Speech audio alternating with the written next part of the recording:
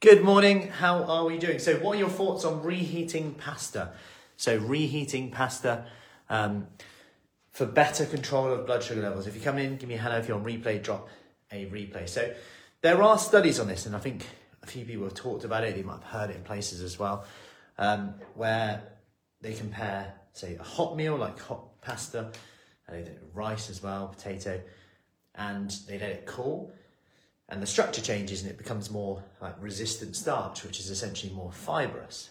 And they show that generally cold pasta, say, and reheated pasta is higher in resistant starch than just generally hot cooked pasta. But what does this actually mean? So it means that there's a slight decrease in blood sugar spike, slight, like very small. I'm talking like 5.9 versus 5.7 or 6 versus 5.8, something like that. The numbers are quite, there's not much in it, essentially. However, it still is a useful thing to know for a variety of reasons. Number one, you can leave leftovers and go, you know, I'll reheat that tomorrow. Rather than go, oh, I need to get all the pasta out of my house now. Maybe this is a good thing to hear because we're like, although it's small, actually rather than go, oh, just need to finish the pasta now, tomorrow I need to go low carb, actually save it, have it tomorrow. Whether that's cold pasta salad or reheated. And you know, you're gonna get some resistant starch there, which is essentially acts like fiber, which brings me on to number two, which is where if you add in vegetables to a meal, you essentially get the same effect anyway. So at the same time, although it's good to know, how relevant is it if you have a salad with it? How relevant is it if you have some vegetables with it? Because that's going to lower your blood sugar response as well. Number three, how much protein are you having it with it? Because the protein with the meal as well, with the pasta, will also lower the blood sugar levels. And it'd be interesting to see how differing protein levels impacts that as well. Like, is it irrelevant when you actually just have protein at a meal? That would be the question I would ask. Protein and vegetables at the meal, is it irrelevant then, whether you have it cool, heated, reheated, or hot? So they are just some of the things to think about. But where it's really useful, I think, is in terms of thinking that we have to eat all the leftovers, get the pasta out of the house.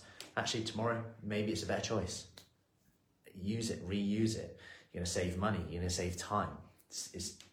Even if it's carbs again tomorrow, don't think that your body just goes, oh, we're going to start losing fat because we're not eating carbs today. It doesn't work like that. We know that it's calorie deficit on a whole. So that's the first thing I would say, which is really good. Number two, it's a good reminder to get vegetables and fibre in. That's all that's happening here.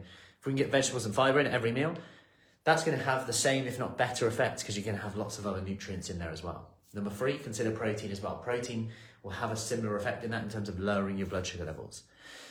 So I hope that helps, but ultimately it comes down to what we eat on average, on whole, in terms of achieving a calorie deficit. So you've got to do what works for you, and that's why a plan to fit your lifestyle is a key thing, not chopping and changing, thinking that, oh, we'll dive onto that, or just start reheating. You can imagine at a dinner table, can't you? Like, if you just cook that now, is that reheated? Oh no, it's freshly cooked. Oh, you know what? Probably leave it for now.